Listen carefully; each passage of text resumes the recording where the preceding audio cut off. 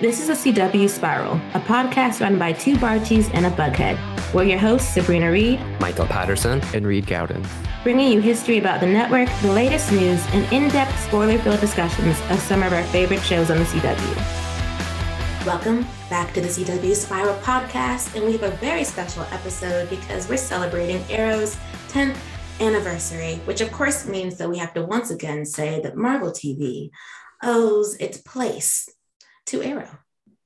We're living in the TV renaissance of superheroes, and we would not be here without the Arrowverse. I will stay on that hill for the rest of my life. It would not have happened, and I feel like now is the right time to celebrate Arrow. We don't know what the future holds for this universe, and it's wild to think it's been 10 years. So we'll get into it, but we've done a lot of talking about the future of the Arrowverse, but today I'm happy to celebrate its past. It's exciting. First, though, we do have to talk about some news, which this isn't exactly what we wanted in terms of Legends of Tomorrow holiday TV, but they are re-airing Bebo Saves Christmas on Wednesday, December 21st. So if you like that animated short, it's 30 minutes long, and you missed it when it aired last Christmas season, you get to watch it this Christmas season. Legends of Tomorrow fans, this is your moment. Tune into it, get those ratings high. Bebo Saves Christmas is a lot of fun. It's not exactly Arrowverse, but it is kind of. But I feel like it's a good thing to help celebrate the holidays. And it's, like I said, everybody loves Bebo. So tune in, Legends fans. I remember when the news first broke, I told you guys, I was like, what if all the Legends fans tune in and the ratings are really high, and that makes a case for Legends to come back in some form? And now that we're talking about it, I'm thinking what if it backfires? everybody tunes in, the ratings are high, and the CW is oh, we'll just re-air this every year. Right? Or there's you know what they love? They love Bebo. So we should just do more Bebo holiday specials. Bebo meets Bebo animated series. This is what you get for putting them on the complete series box set. I mean, I don't know. Exactly. It's still worth tuning in. You never know. Even if it does backfire, at least, I don't know. Watch it. Watch it and be in their mentions. I mean, it's been months now, right? And the Save the Legends of Tomorrow campaign has been going pretty strong. Mm-hmm. It has, and it hasn't really kind of died off or anything. I don't know whether the CW is going to acknowledge it. They haven't yet, but I mean, they're still out here. They're still out here fighting. And I mean, if they tune into this, why not? May I propose a new hashtag for the airing of Bebo Saves Christmas? Oh, yes. Hashtag Bebo Saves Legends. We like a I love that. And not me being the ringleader of the Save Legends movement now. You will get credited in every tweet. Yes. Oh, we have to tweet that soon. That's genius. Yes. Okay. But speaking of the Arrowverse and its ending, even though we're gonna celebrate it with our ArrowPod, we are in this really weird next star era with the CW where ratings mean everything. And so you would think that Nexstar and wouldn't get into a dispute with Verizon Fios and then that distribution agreement would expire before they can come to some type of, I guess, compromise, but that wasn't the case. So now nearly 3 million people, nearly 3 million Verizon Fios subscribers don't have the CW anymore. The channel is just gone. It's unimaginable. What's going on? The beginning of this era feels it feels like mom got a full-time job and she's going back to work. So dad's in charge now. So he's ordering pizza every night. He's not sure what, and not to use it a heteronormative example, but we see it all the time in TV. It just feels that's what's going on. Dad's kind of I don't really know what to do. It's just such a mess. In such an era where they said ratings are important on the night, we have the higher ups have created a very scenario where ratings can't matter on the night because people can't tune in. They're trying to get the ratings up, and this is the exact cause of why the ratings have already started to fall. You could not write this stuff. It's ridiculous. How have we found ourselves in this situation? It's I feel like we're in the darkest timeline for the CW. This can't possibly be happening right now after the new era got launched. I mean, we were already concerned And now we're even more concerned, not necessarily for the shows. I feel like everyone would feel better if there was some indication of what Nexstar was looking for in terms of renewals, like how they would renew a show. So instead, everyone's kind of just panicking about ratings, which is why we've decided to create a new segment for our podcast called The Ratings Game, where we'll explain to you how this works and, learn along the way ourselves, because it just seems to be a tangled web of numbers.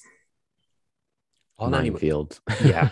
All anyone wants to talk about these days are the ratings. And I feel like now that we have all of the premieres, things have become a little clearer. Of course, this week set it back, who knows how much, but like we have the numbers for what these shows are drawing or what these shows should be drawing. So I feel like now is a good time to analyze them, talk a little bit about what they mean for the future, and see if they can hold on to them after everything going on at the moment.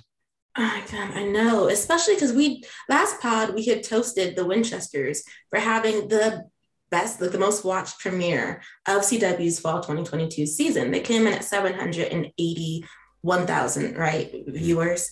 Let's see, the episode 2 numbers came in, which happened after the whole people lost the ability to tune into the CW. So we're sitting at a not so pretty 460,000 views for the Winchesters, which of course has started a bit of a panic. It's such a contrast, and like it's found itself right where most of these shows are averaging at. Most of these veteran shows, that's where no show wants to find itself after just 2 episodes. And again, it feels like we're kind of like shading the Winchesters here. This is by no means a shade on the Winchesters. Its numbers should not be there. Its numbers wouldn't be there if this wasn't the situation. And it's one thing to make an assumption like that, but you can see as the ratings come out this week, there is a downward trend, and particularly the bigger shows are being hit the hardest, because when you have a bigger audience, you have more to lose, and that's exactly what's happening with the Winchesters. This kind of sets the Winchesters up for the narrative that like, oh, people only tuned in because it was supernatural and they wanted to see what it was, and that could very well have been true, but we don't have a true we don't have the real truth, the whole figures. Like we don't, because so many people don't have access to the CW. We don't know how many people really would have not watched episode 2. I'm sure it would have been a drop, like as usual with all second episodes, but I don't think it would have been this shocking and steep. Yeah, I was expecting a shed of viewers. That was just going to be the case, because everyone tunes into series premieres when they're curious, and then like you mentioned, episode 2 is where they would fall off, because then people will decide, okay, if they have another Tuesday show that airs at 8, they'll go ahead and watch the one that they like, that's their favorite, and they'll stream next day. So we don't know how many people did that and unaware of the Verizon issue. And we don't know how those numbers are going to look once the streaming gets added to it, or in the +3 and the +7. Hopefully it like climbs its way back up to a number that would seem reasonable because a 300K drop just isn't, that's not it. It even hit Walker, right? Not yet. I mean, Walker did go down, which was unexpected in some ways, but because Walker will feel it this week, because last week the deal ended on Friday. Yeah, Friday, October 14th at midnight, which is why some people went to bed secure. And then like tried to turn the CW on the following morning, and nothing came on for them. Just a lovely sign saying Verizon no longer has it. But it did affect All-American and All-American Homecoming. All-American's premiere was 450,000, and their episode 2 was 410,000. And then All-American Homecoming's premiere was 350,000, and their episode 2 was 270,000. All-American balanced out more, but that's not surprising since it's season 5 for them. And All-American Homecoming isn't necessarily still trying to find its audience because they're in season 2, but this did not help matters. No, and I think that's the case of those shows have smaller audiences compared to some of the other shows on the network. So on one hand, you see how it didn't affect All American as much as some of the other shows. But on the other hand, I said the shows with the biggest audiences have the most to lose. I also dare say the show with the smallest audiences have the most to lose here as well, because yes, it means less people will tune out, but it's a bigger fraction of their audience. So while you see something like with All American Homecoming, it suffered a bit of a steep drop. The same with Professionals. And maybe looking at those stats on first glance, you might say, oh, its Professionals went from 300 and something thousand down to 200 and something thousand. That's not as big a drop as, like, say, the Winchesters did. And that's very true, but it's nearly as big a fraction because Professionals and All American Homecoming are watched by less people. So a smaller amount of numbers or viewers that they lose will be just as big of a fraction because their audiences aren't that big all in all. So I feel like both the big shows may have more to lose here technically, but the small shows, smaller watch shows, have arguably just as much, if not more, to lose because they rely on those numbers. And the fact that it's a trend across all shows, top, middle, bottom, it shows that it is affecting all of the shows at this point. So which means no amount of promo can fix that. I know we're talking about CW here and they don't exactly promo, but if they did, nothing, I don't know, I see how they could fix that, if you know what I mean. Mm-hmm. It's concerning in the sense that, like, we will have to wait a few days after a show premieres a new episode to really find out what, not necessarily its true figures, but something close to their true figures. And that's sort of when we'll start realizing, okay, which shows do people even next day stream? Like, because there's going to be an issue for shows where if someone doesn't watch it live, and they just don't watch it live, and then they don't stream it next day either, they'll just catch up the following week, which is going to be a problem for some of the audience. And then you have the issue of the Winchesters is put in such an unfair position. Really, all the shows that premiered, like what was that last week? That premiered last week, are in a terrible position because they haven't had enough time to build up the audience for the season. Everybody else is in, well, Stargirl's ahead of the pack because she's been on for a while. And then everybody else is about 2 to 3 episodes into their seasons. So they're cementing in the way that, like, the Winchesters, All American, and All American Homecoming Professionals didn't get to do yet. That's the thing. These shows we don't know what their audiences look like. Stargirl is the exception because it was a veteran series and it's on its 3rd season and it had like 4 weeks before the rest of the shows joined it. And it's holding its own, all the things are considered. It went down a bit, but it brought itself back up. We'll see how the Verizon issue impacts Stargirl now. Hold your thoughts on that.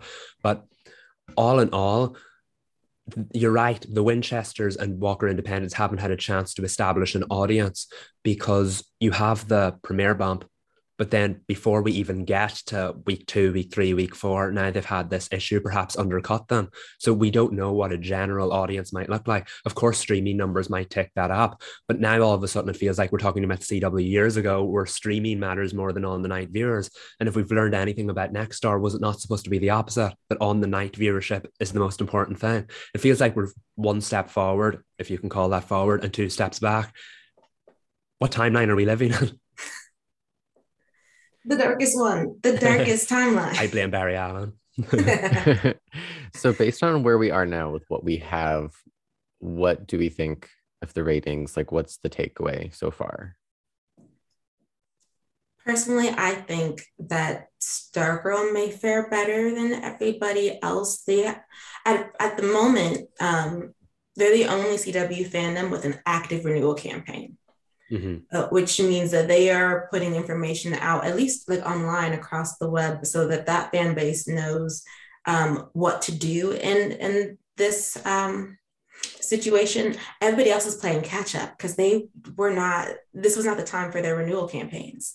And so they might have to get into that mindset where, like, if you don't watch on the night, please just leave your TV on. Like, or if you try to watch on the night, if you can, stream immediately next day. If you can't, I think everyone's kind of gonna have to rally the troops in a way. At this point, I feel like it would be weird for Nexstar to penalize any show. Like, we shouldn't walk away from this with a Tom Swift situation where something gets canceled after 4 episodes when you're in the middle of a dispute with the television provider. Like, that should not be happening.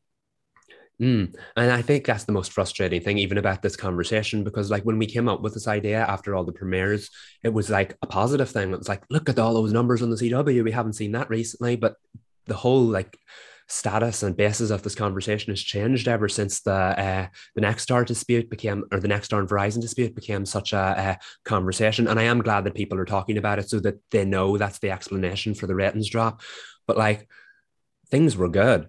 Shows were good. The Winchesters at Walker Independence were in very good places. These were among the highest watched, the most watched broadcasts of the whole season thus far. And they probably would have remained that way unless something had like an alien second week bounce. But we were in a very good place. So I feel like the next few weeks, I want to say they won't be pivotal, but we don't really know what kind of fraction of audiences will be tuning in going forward. Things were in an excellent place last week, but this is kind of completely upended it. So don't worry about your show just because of what's going on at the moment, because at the end of the day, it's impacting every show. But I know the Stargirl fans were out there, they were panicking that it was no longer the most watched show on the network. But that happens when you have new shows show up. The series premieres are always going to be the more watched programs, especially when they're spun off of huge franchises. But like Stargirl was holding it. Stargirl was the most watched show on the network when it was the only original full of acquisitions. It stayed in the top 3 and 4 even when the new show showed up. And then last week it had that huge 100,000K or 100K bounce. So yes, I do feel like this Verizon issue might impact it going forward, but just remember that it's impacting every show. And then I think of all the shows we've seen so far, Stargirl is the one that has managed to hold its own the best, and that was with little to no promo. So keep the faith, that more importantly, keep tuning into that show and all of your favorite shows. Mm-hmm. I'm choosing to be optimistic. I'm not worried. Specifically about the Winchesters and Walker Independence, because I'm of the mind that it's bad business to start this new era, have 2 shows that are so seemingly big, and then just canceling them, because I don't think it's a good strategy. Personally, this is my thought. I don't think it's a good strategy to keep ordering shows, developing them, airing them, and canceling them after one season and trying new things, because that just muddles your brand and it destroys brand loyalty. The consumers get exhausted. It's just not, if they want to help increase their viewership, they need to bet on the shows that they have and not cancel them. I'm sure we're going to see cancellations. I'm not going to predict which shows those are going to be, because I mean, we don't have enough material. But I'm just like, I'm not worried. There's nothing, it's out of my control at this moment. So all I can do is watch the shows and talk about them and cross my fingers. But we'll definitely be tracking everything in the ratings game. Very true. And that's very zen, Reid. I really like that. I think like everyone like take a deep breath. Yeah, like we're only 2 weeks into the Winchesters. I know there's like slight panic, but like we can do this. It'll be okay, I think. Yeah. Okay. And maybe I'm being too naive, but I don't know. No, that's good. So I'm gonna like strike the part about what show is most in danger, and we're just gonna keep it positive, because at this point, it's not fair, right, to be judging them currently based on the numbers that are coming in during a distribution dispute. But I mean, we can still be like, if your show's in the lower end of the pack, you know which one it is. Light a little fire under them. Maybe tweet a little bit more. Yes, that is true. Tune into your show on the night if you can. If you cannot, stream it next day on CWTV.com or the CW app. You don't need a login, you don't need a subscription, and you don't need to authenticate anything. Get at those views for free. Yes.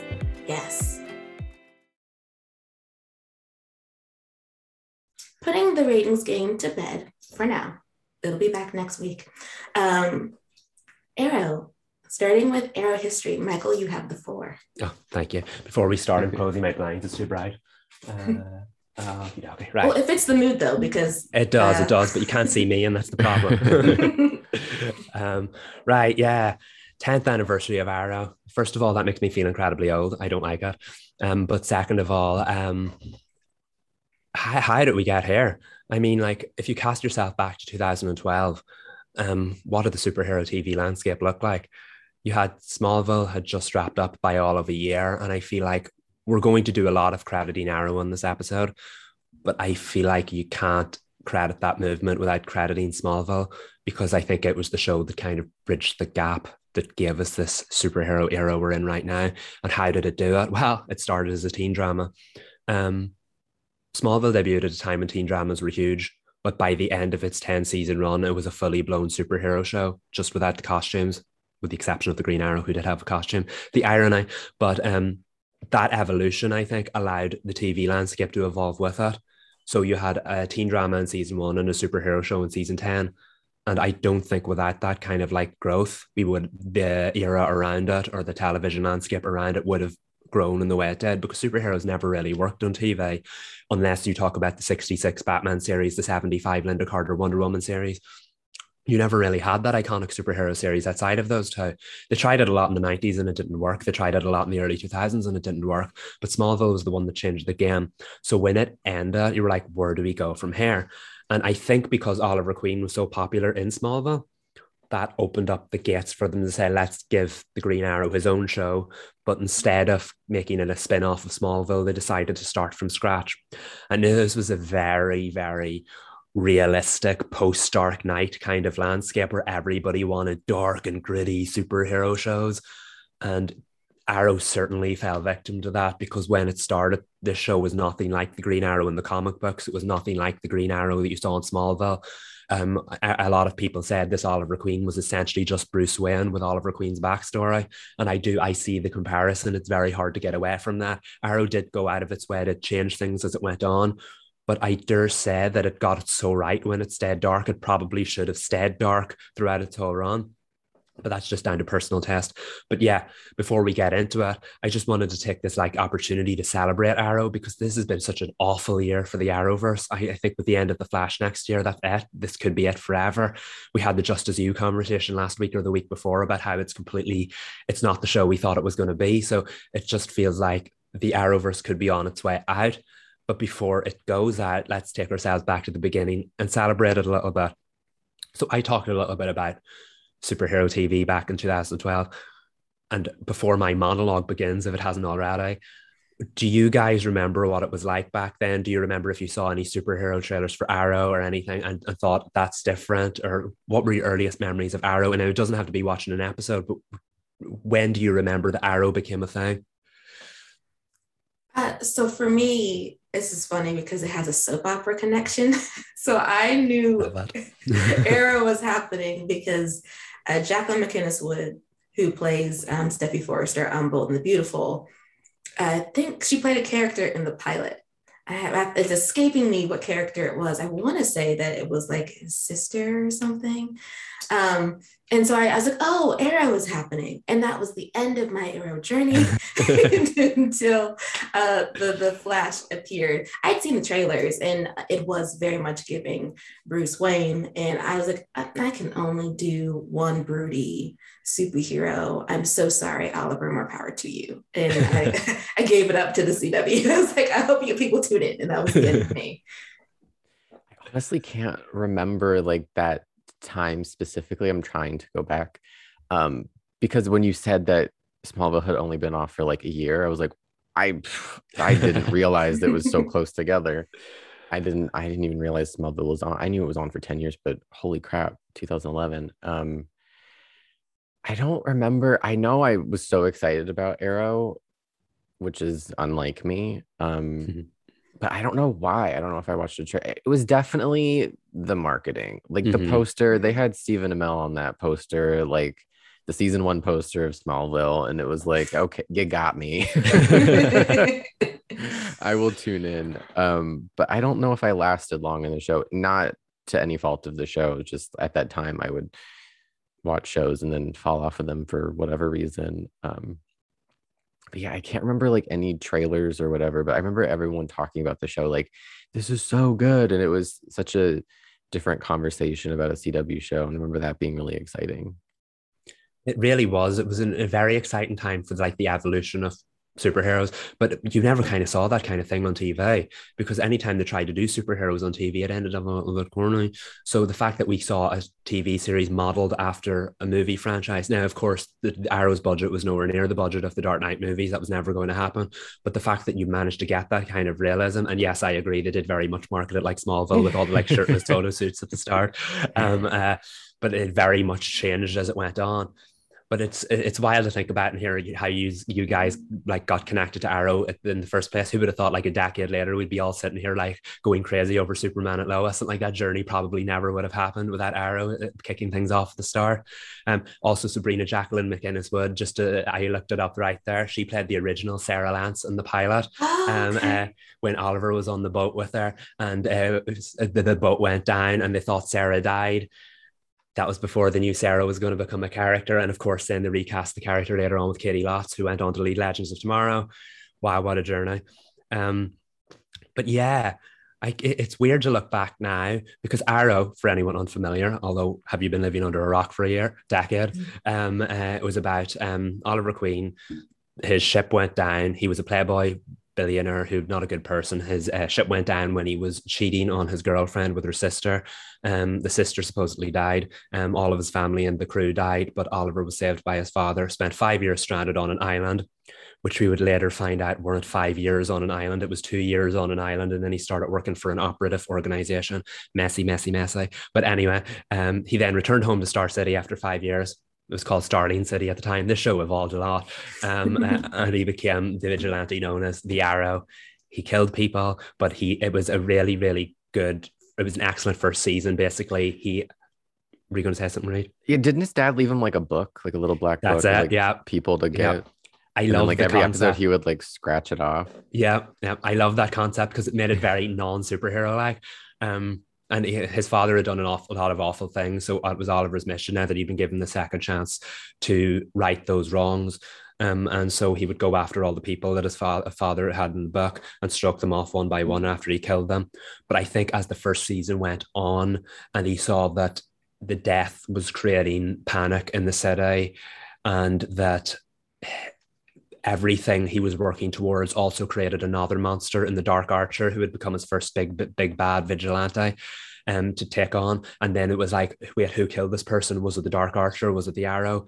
So basically Oliver, as he learned a lot about himself as he went on throughout the first season, he figured out that he didn't have to kill everyone. And so it became about saving the city instead of avenging his father.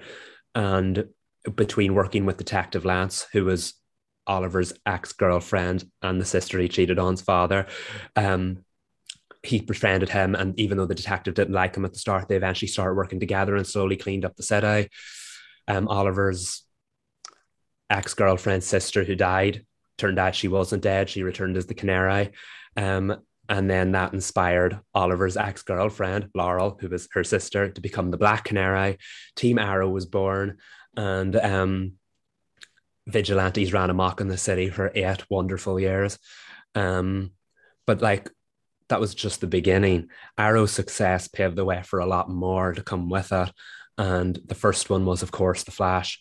Barry Allen was introduced in Arrow's second season, and he was supposed to star in a backdoor pilot, but the character was so popular, they did away with that plan. Episode 20 of season 2 was supposed to be a backdoor pilot, but they did away with that plan and decided to just give The Flash his own pilot, and it was ordered straight to series. It was a resounding success. And the funny thing about The Flash is it became a far bigger success than Arrow, and that was just simply down to the fact that The Flash was a much more well-known superhero than the Green Arrow was. So I believe Arrow's pilot got like 3.5 million or something like that, and The Flash's pilot got 4 million, I think. So it's just The Flash set such a high standard. I think it was the second most watched episode on the CW ever, behind the pilot of The Vampire Diaries. So like you think of all those names, it was, and that highlights just how the CW was changing, because this network, known for its teen dramas, its supernatural dramas, had bred this kind of new, unique superhero show, and then went on to spawn an even more successful one. And like, you can't talk about the Arrowverse without talking about the Flash, because like here we are now in the final year of the Arrowverse, and it's going to end just because the Flash is ending. I think that highlights how big a success the Flash was. Not to take anything away from Arrow, it paved the way for it. But like, the movement Arrow started and then the Flash started was just showing that superheroes could work on TV. That kind of inspired other networks to do the same thing, which is where CBS and Supergirl came along. Now, Supergirl was a unique situation because it was still produced by the Arrowverse creative team. It was just on a different network. Looking back now, it sounds like such a bizarre thing because I don't even know why they bothered doing that in the first place.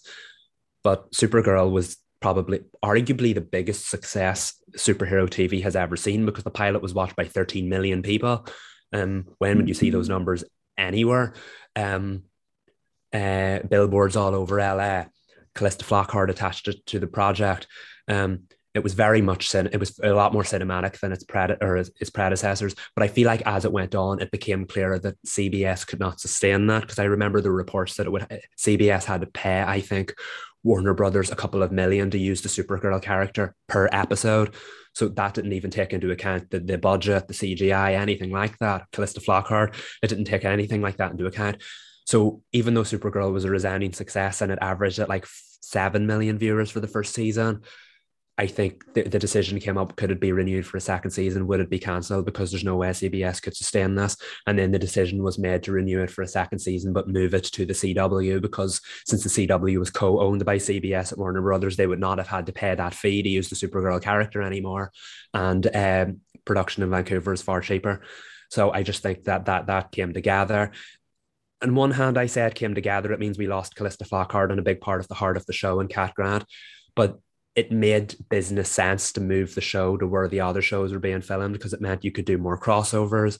The Arrowverse grew, and then this was the same year that Legends of Tomorrow came as well. And that would, you see, I talk about the pinnacle of superhero TV, and it very much feels like we're in it now with Marvel. There's no getting away with that. But you see, to be a superhero fan in that 2016 to about 2018, when you had the Flash, Arrow, Supergirl, and Legends of Tomorrow on every week. Sometimes the CW would bump them up. Sometimes it would rely on one each night to draw the viewers because all of them were pulling the viewers in. Were you going to say something, Reed? I was just gonna say it sounded like it was the best of times. It was. It really was. And then they built towards the crossovers. And one of my favorite things about the crossovers was like the Invasion one was the first big one, and they had like a little teaser at the end of each of the standalone episodes that tied into the big crossover. So like, was it at the end of the Supergirl episode? So Supergirl was set on a different Earth. I think I've said that many times in this podcast before, but Supergirl was set on a different Earth, which is how they explained why it was on a different network and they didn't want to do the crossovers every so often. But CW stayed true to that for a long time. They had it set on a different Earth. So at the end of the Supergirl episode, Barry and Cisco popped out of the wormhole. It was like, Kara, we need your help. And she was like, what are we up against? At the end of Legends of Tomorrow, when they were in like the 1900s or whatever, Sarah stormed down to the rest of the Legends. It was like, right, we need you guys to stop rowing out because our friends back in 2016, they need our help. And then walked a big epic finale. So they had a great way of like teasing the crossovers. And then, of course, you had the crossovers, which just drew millions of viewers in. They were the most watched broadcasts across the CW for the whole season. There was no getting away from that. They were huge. And like, I'm sure it was interesting for fans of one of the shows trying to tune into the crossover episodes and understand all of them. But like, they were like mini movies every week or every year. And it was like watching a movie on the small screen. It was so unheard of. And the fact that they managed to sustain that annually right up until Crisis on Infinite Earths in 2020 when it ended, it's just insane. And I can't put into words enough how much I just loved tuning into those every night of the week. I said CW used to double them up. So sometimes it was a double bill. Sometimes they just put one on each night so they could rely on those viewers because all of the shows drew large audiences.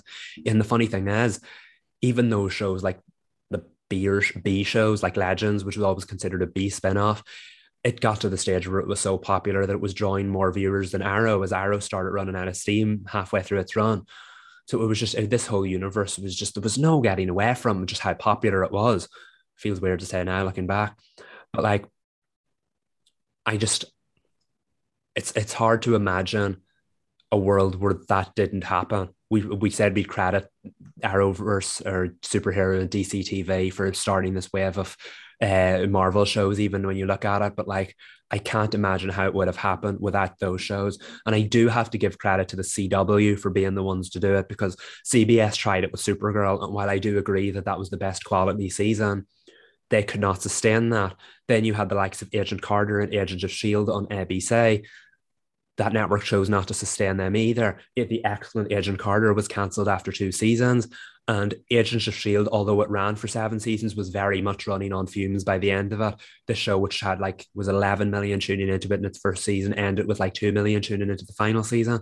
So not even Marvel could sustain network TV, and yet DC managed to do it because the CW was just this little hub for superhero TV, which is why it's funny that now we're in such an era about ratings that the network didn't care about ratings back then because they knew they were producing these shows to become global phenomenons, and that's exactly what they did. It's a shame looking back now that those shows were among some of the ones that get cancelled because obviously you had Batwoman, which came later, Black Lightning, which came later. Black Lightning ended prematurely, Batwoman was cancelled, and then Legends was cancelled. And you think all of it was down to ratings, even though this network didn't care about ratings. This universe was which was what was drawing the most viewers each week. It's just sad to see how things have pivoted over time, if you know what I mean. Yeah, but again, it's so easy to talk about this and go down the negative route because of what we've been through the last year. But yeah, I kind of just wanted to look back at Arrow and just credit it because nobody has been posted more angry tweets about the show than I have. It has been very frustrating throughout its run, but it's also been probably the most, arguably, dare I say, the most pivotal show of the last 10 years, because we will talk about The Flash, we'll talk about the Marvel shows for decades to come, but none of it would have been possible without Arrow. And again, I can't believe it's been 10 years because I watched that show religiously. Funny story, I did not start from the start. I think I started around season 3. I binged the first 2 seasons, and then because I was so excited for The Flash. Michael, you fraud. What can I say? Can we delete that? I started, we were so excited about The Flash, so I started binge watching Arrow. I was going to watch it earlier, and I did watch the pilot quite early, but then I just, like Reed said, when you watch so much at the time, it was easy to fall off. But then I binge watched the first 2 seasons before season 3 started and watched it in conjunction with The Flash, and then watched the two of them in conjunction with Supergirl and Legends of Tomorrow and Black Lightning and Batwoman. It's been a wild, I want to say 10 years, but it was 8 years for me being a fraud and all that. But like, it's been a wild 8 years to look back on, and it's not over yet. We still have one more season of The Flash left. And before we move on to what the future of the Arrowverse could have looked like, we're very much living in it right now with these kind of unusual spin-off shows that aren't spin-off shows via Superman and Lois and Stargirl. I feel like that's going to be the way the CW goes going forward. Stargirl was never meant to be set on the same Earth. Crisis on Infinite Earths established that it was set on the new Earth too. Although the weird thing is that Superman and Lois was very much being set up and geared to be an Arrowverse show because it's the same Superman, Lois, Lucy we all met on Supergirl.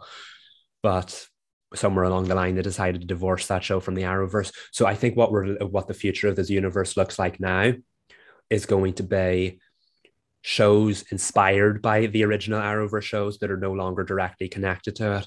It gives them that freedom to work with their own stories, and so that they're not all interconnected. But that way you have Superman and Lois, which is, like I said, the same Superman and Lois we met on Supergirl, but they're not the same versions of those characters. They're set on a parallel universe, so they have their own stories to tell, that aren't directly tied to the Arrowverse. And now, by the looks of things, we'll have Just As You, which again would be led by David Ramsey's John Diggle. But as we learned a few weeks ago, it won't be the same John Diggle we met in the Arrowverse. It'll be this John Diggle of Superman and Lois. So it's a very unusual time. I feel like the remnants and the faces of the Arrowverse will very much be on our screens for years, maybe decades to come, but they won't be the same versions of the characters, and it won't be the same world we watched for this last decade. It's bittersweet because I very much want the Arrowverse to live on forever. I don't think we'd be here without it. And I do think we've talked about this with like the likes of Riverdale over time. I do think it'll become one of these cult universes that people look back on. It was like, wow, I can't believe how great they had it, because it's definitely changed ever since the Marvel shows debuted and showed that you can have cinematic quality on television. A lot of people tend to throw shade at the Arrowverse because like, how did they sustain 8 seasons on a pure TV budget? The effects look bad, whatever.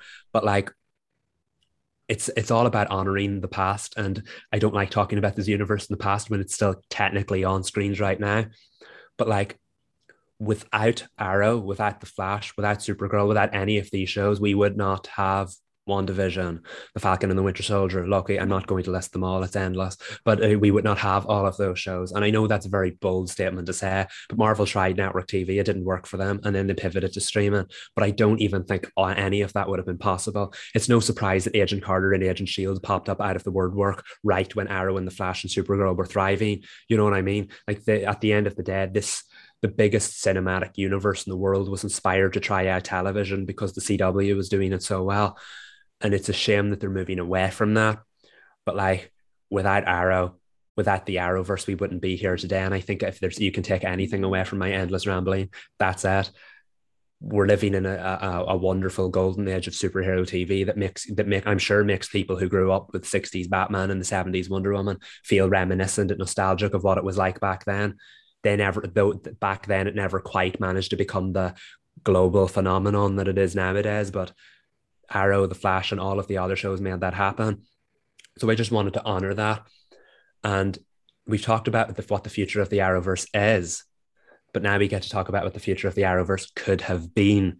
And I don't know if that's a bittersweet or if that's fun, but I'm very excited to have this conversation because Arrow inspired a lot of offshoots throughout its run, but it was going to bow out by leaving a direct spin-off behind in Green Arrow and the Canaries, which would have starred Katie Cassidy, who played both versions of Laura Lance on Arrow, Juliana Harkavy, who played Dinah Drake, the other Black Canary, and Kat McNamara, who played Mia Smoke on Arrow, but after Crisis reset things, her name was now Mia Queen.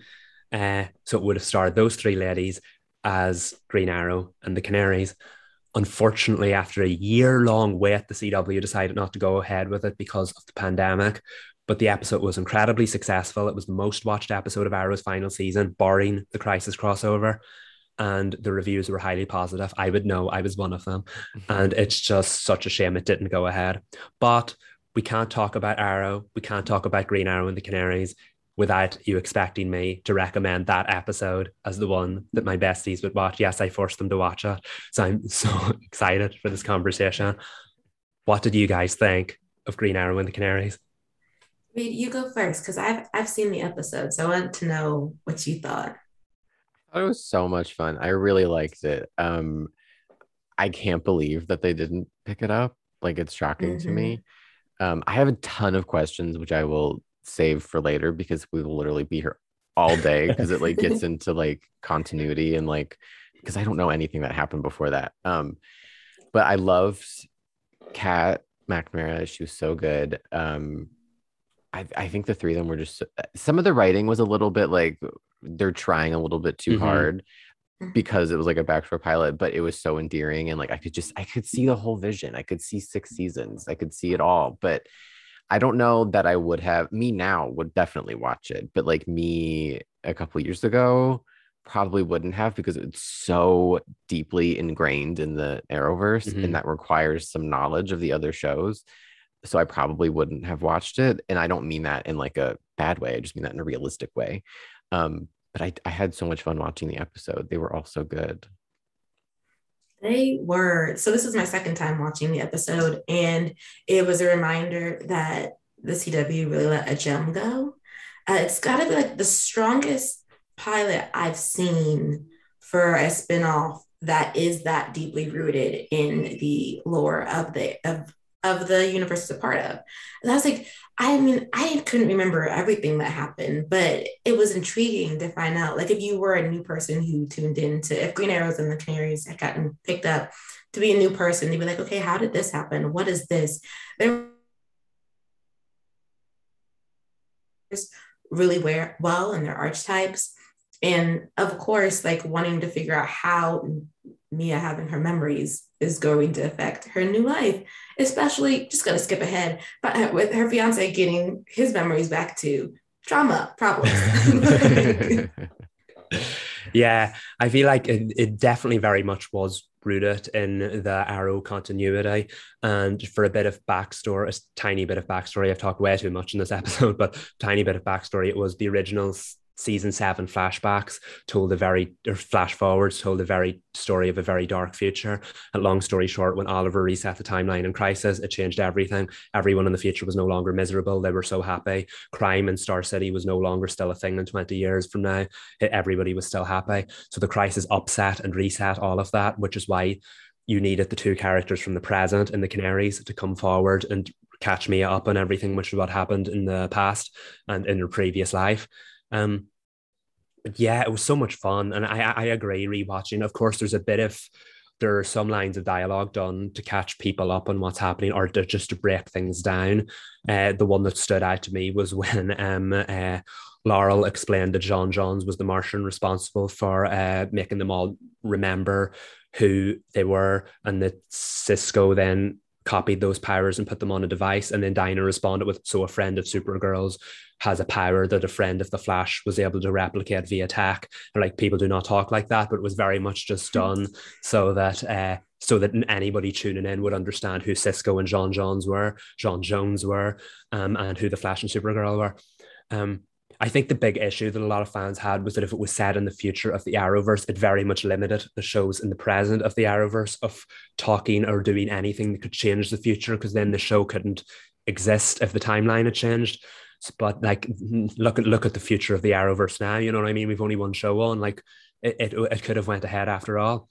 But I feel like the three of them worked so well together. It was such a bizarre, unusual kind of dynamic, because they didn't interact an awful lot in the main show, so it was kind of cool to see them interact that much.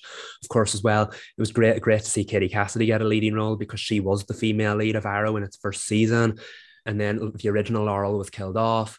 Then Katie Cassidy was brought back as a Black Siren, the evil Laurel from Earth 2, who then eventually became a hero in Black Canary. And that's the Laurel we see in Green Arrow and the Canaries. So it's great to see her get a leading role. It was great to see Dinah get a leading role, because she was very much overlooked in the main show.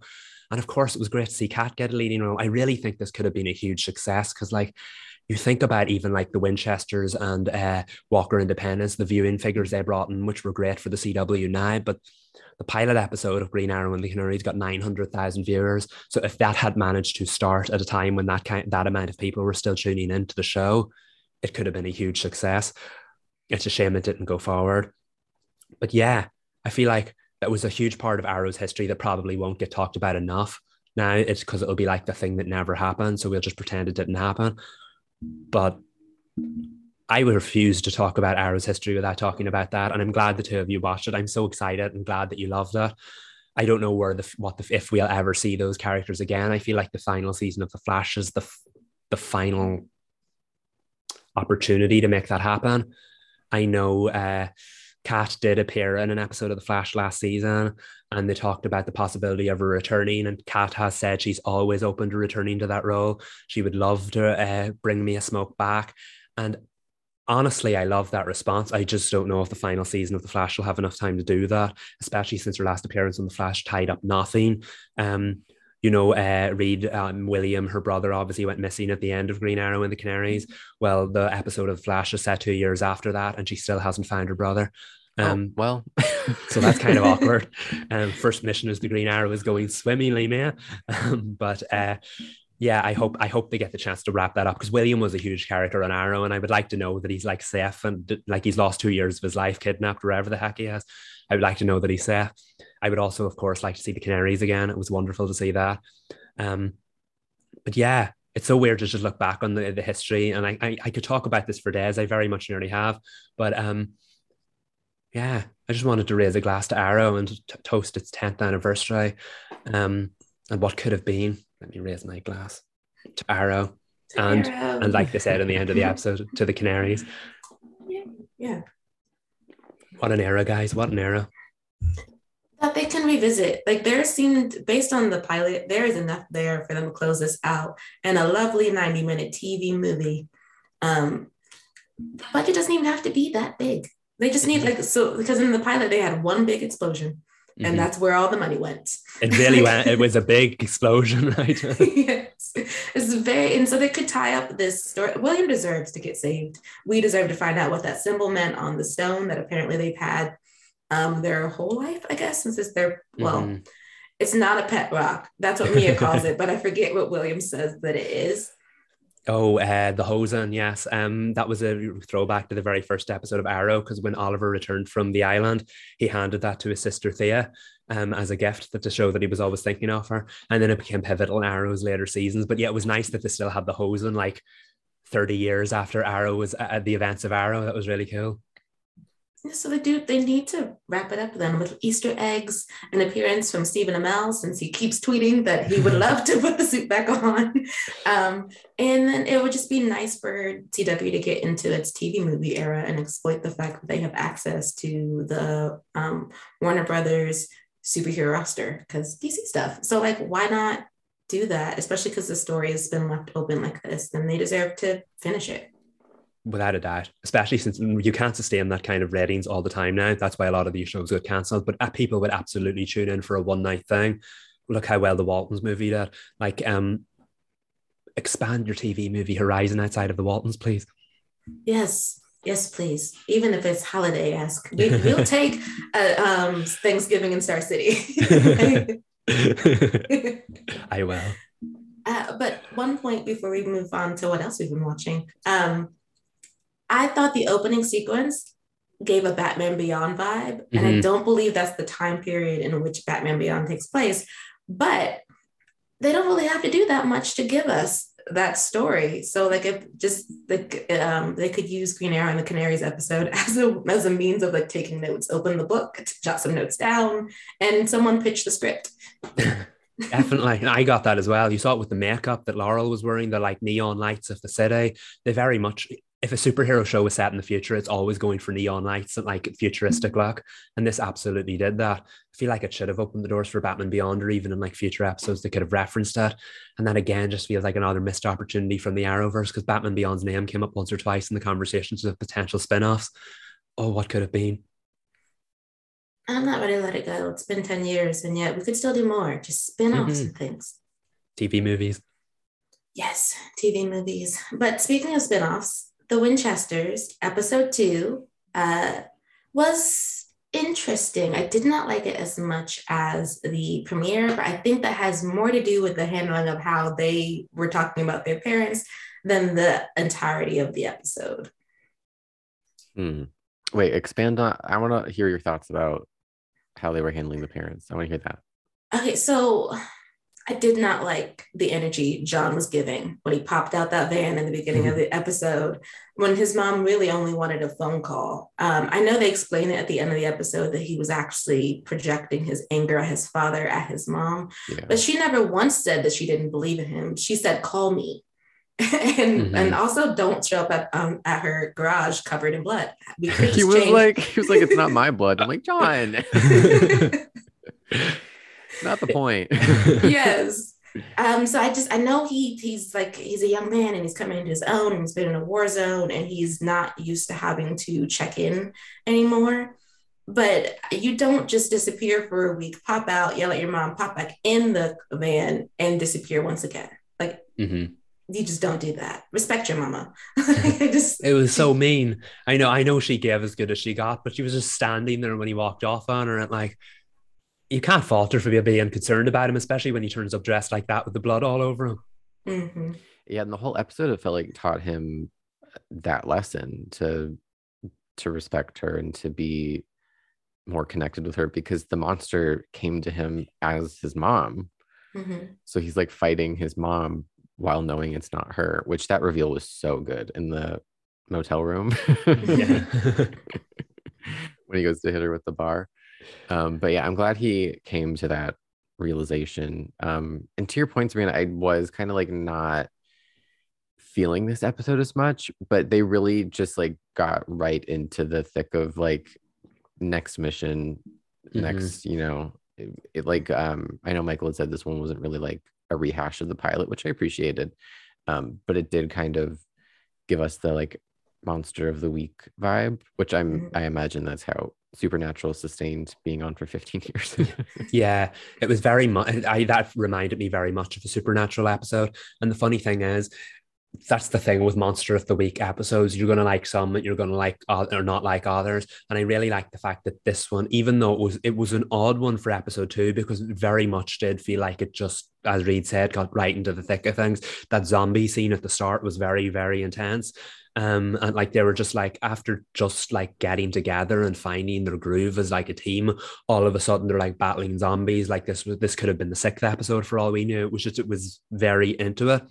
And but the thing I like the most about it is because it made that decision, we got to spend more time with other characters as well. We also got to see like the team work together as a unit. And I know that made Mary act out very early on. You could see that she was going in that direction. You're like, Mary, come on now, listen to your team. But I get that she was trying to follow in her father's footsteps, and that made her a little bit blind as to what was going on around her. But then you had characters like Carlos who helped her course correct. I just think this was a better episode for the supporting characters, even if it was centered on very much on John and Mary and their parental issues.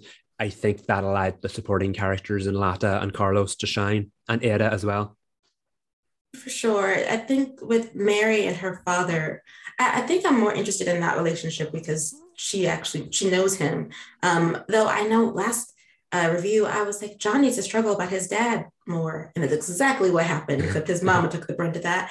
But with Mary and Samuel, I did like that she immediately knows that her father wants her to find something. She's wrong about him wanting to be a part of his own mission. She just desperately wants to make sure that he's okay. But going to the commune was kind of fun, especially with how they introduced it with Carlos singing The Age of Aquarius, with Lotta providing off-key vocals and just not on the same line as him, which was great, which is why I love when he's like, this is a solo, and he goes on to finish it.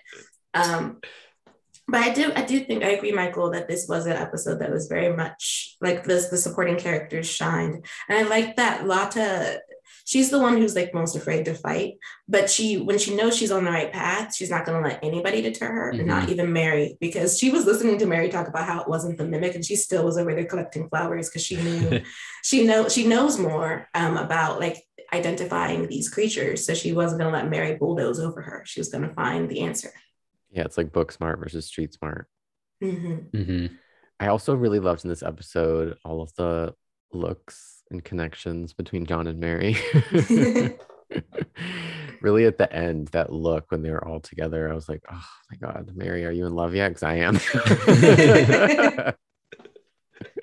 And I have to give that up for Queen Danielle Ackles, because Sabrina told us Danielle was saying, I think it was the Comic-Con interviews, that she's the one like behind the scenes that's like, we need to remember this is a love story. And I very much got love story vibes in this episode, which I appreciated because it was so cute. I like that Danielle, Daniela, do I pronounce it Daniela or Daniela? Her last name. Danielle. That she's keeping everybody on track. Like, yes, all the fighting, all the stabbing, all the blood and gore and weird substances, but also love story. We need looks. We need like car rides in which he tries to be smooth and Mary's like, no. We need material for the fan cams. Yes, exactly. The looks they give each other are so sweet.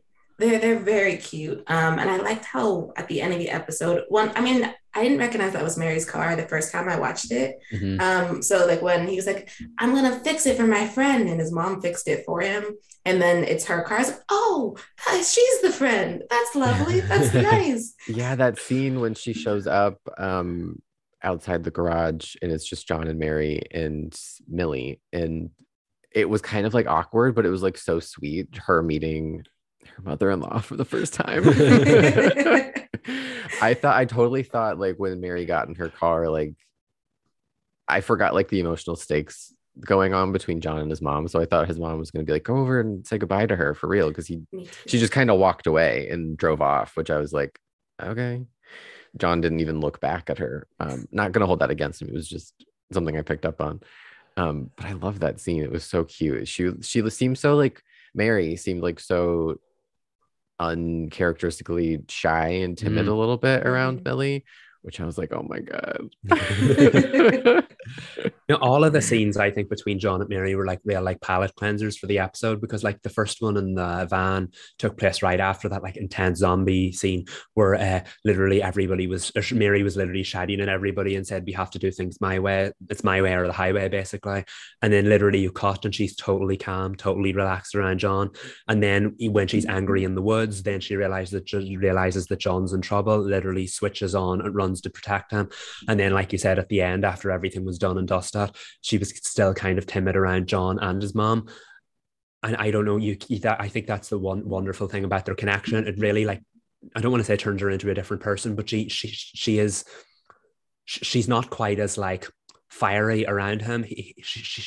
They have a lovely connection, and I think that's credit to Danielle for making that happen. I think that's what's going to carry their story through, because I have no doubt we'll have a lot of intense episodes, and she'll probably make a few mistakes along the way as far as like finding a groove with her team. All of them will, I'm sure, but I just feel like she has such great connection with John right from the off, and I think that's going to be great to see going forward. There's such a vibe shift when they're alone together, and specifically alone together away apart from the group.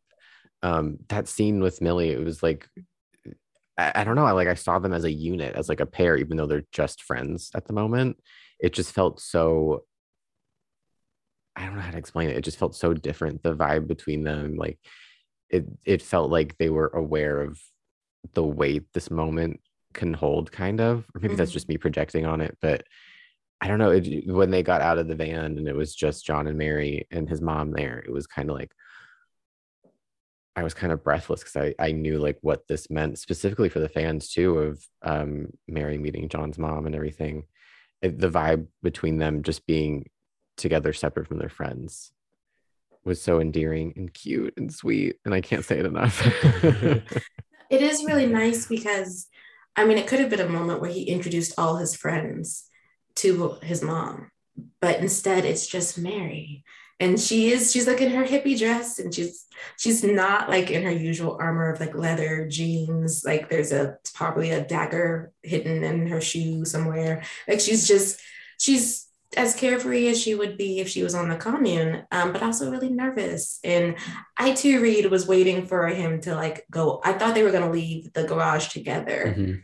Since she was lingering, I was like, are you waiting for a goodbye, or is he supposed to be coming with you? I want him to go with you, but apparently we have a conversation with mom to finish. And I appreciated the conversation with Millie, but I was also like, can he get in the car with Mary too, though? Can we do both? I want another scene.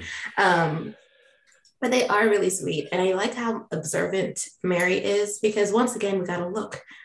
Like when his mom was like, the only call I got was from Betty. And I was like, who's Betty? Yeah.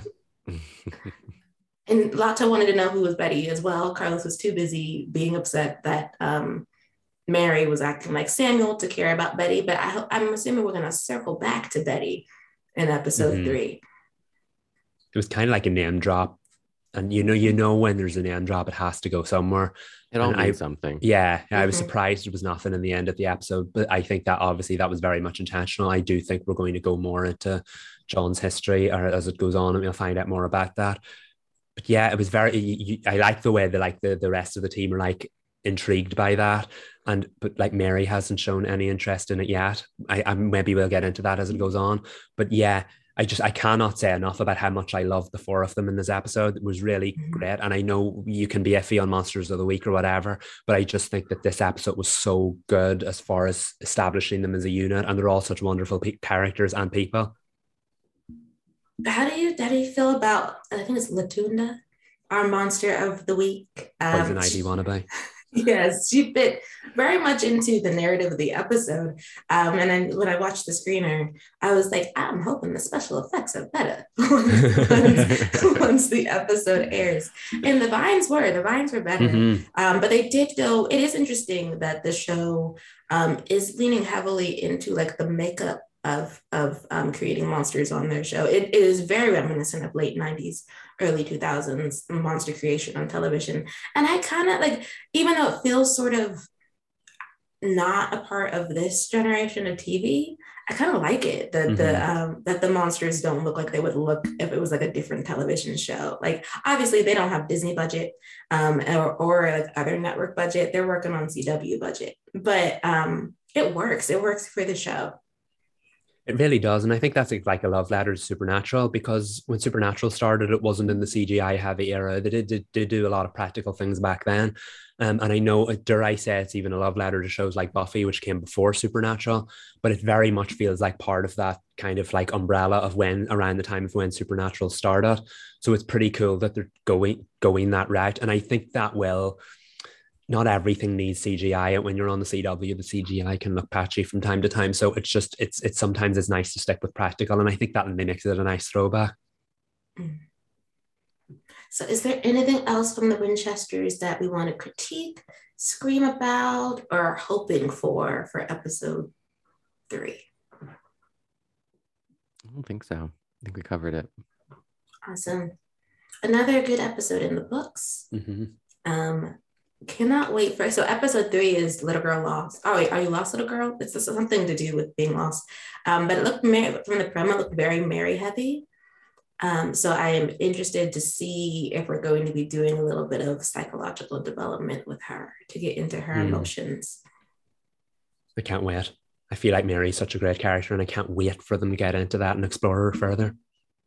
For sure, it's going to be fun. Speaking of fun, the Stargirl's fun, but was it fun this week, Michael? Very dark this week, very dark. I've said it many times. I will keep harping on about this. This is the first episode I have not seen via any screener. So last night was very much a live watch for me, and it was very much at the halfway point now. This episode was less about the murder mystery, but also it's kind of like Nancy Drew in that it's still played a huge role in the background, even if this episode was less about it. It was called Infinity Inc. Part 1, and that's because of the characters it focused on. Last season, we met Green Lantern's daughter for the very first time.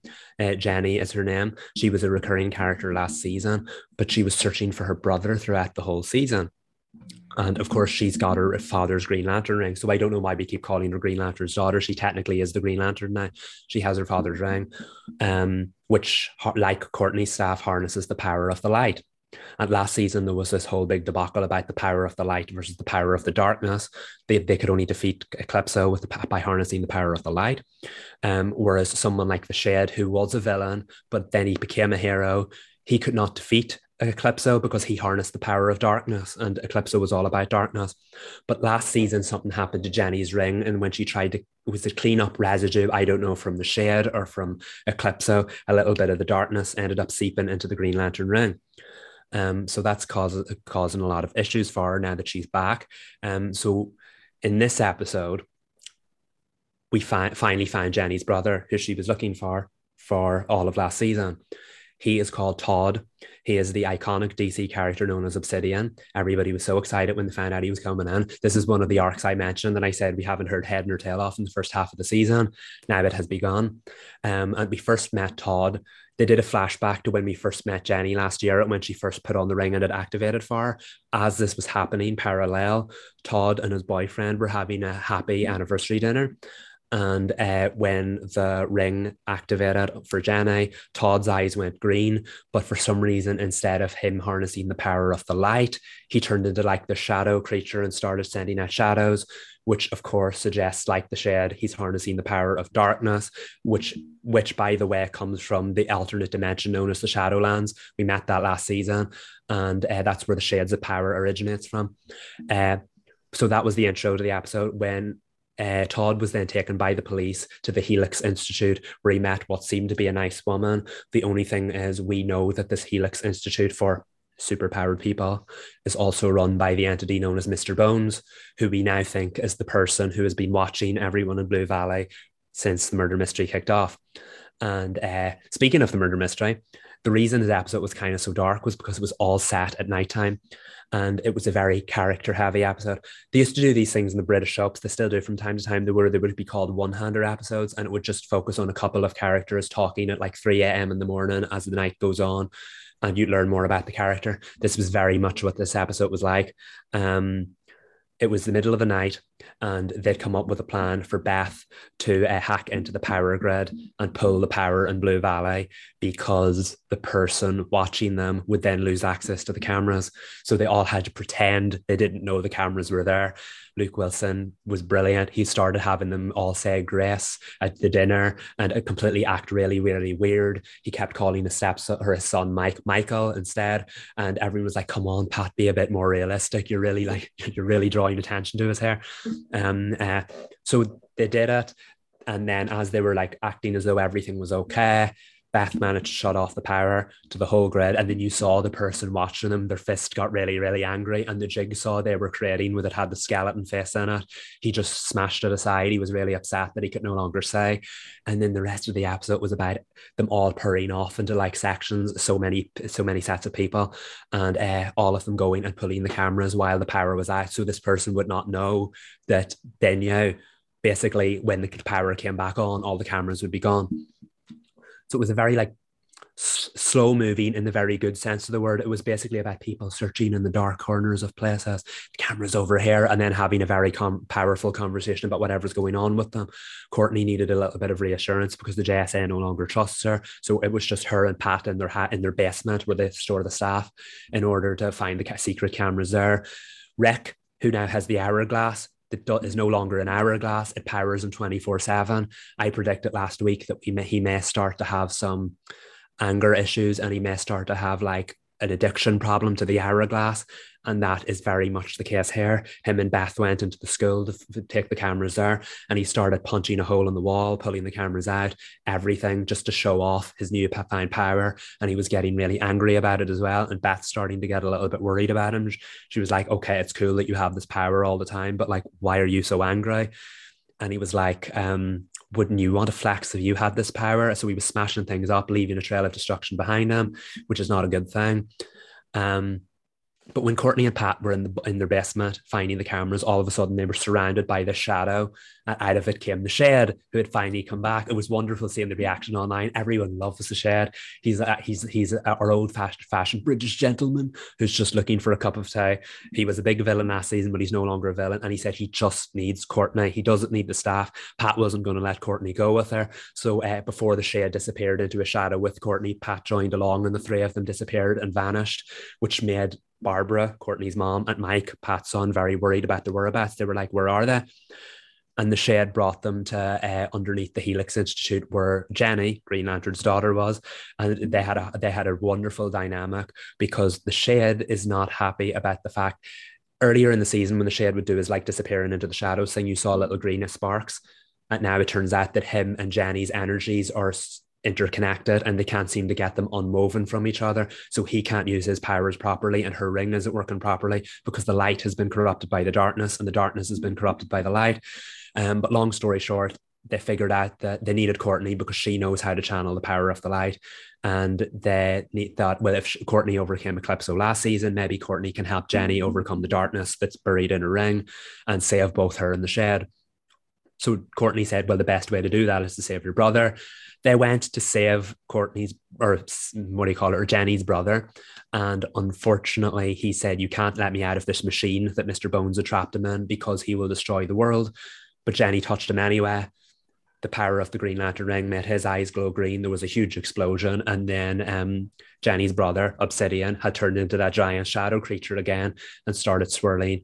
And the shadow came for Courtney, but Pat and the Shed stepped in its way.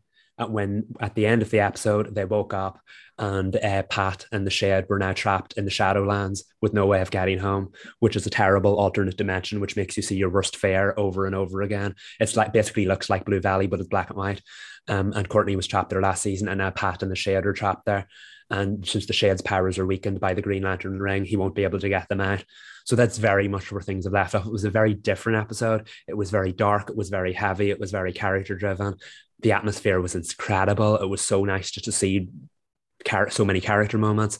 And I think the thing that was the most poignant about it was Yolanda, Wildcat. In season 1, Cindy had released personal photos of Yolanda around the school, and her parents shunned Yolanda. They treat her like garbage. Instead of saying, "Oh, this happened to you," they were very much, "You brought shame in our family." They're utter garbage, and they've made Yolanda's life a living hell. So now every time she sneaks out to be Wildcat, they're like, "Are you at Scene Boys? What are you doing?" And she was like, was actually working a shift at the diner because she works at the diner." But Yolanda's mom rang the diner and was like, "Oh, you're actually there this time because I've been ringing up all week and you haven't been there. What are you really up to?" And Yolanda's mother gave her an ultimatum that if she didn't give her phone to show her the messages she's been sending, she'd have to leave the house. So basically, Yolanda's parents kicked her out of her own house. Trash, utter trash. And in a really poignant moment, Yolanda went to Courtney's house. Now, Courtney and Pat are missing at the stage, but Yolanda went to Courtney's house and was like, "I know me and Courtney aren't talking at the moment, but basically you're the only family I've got."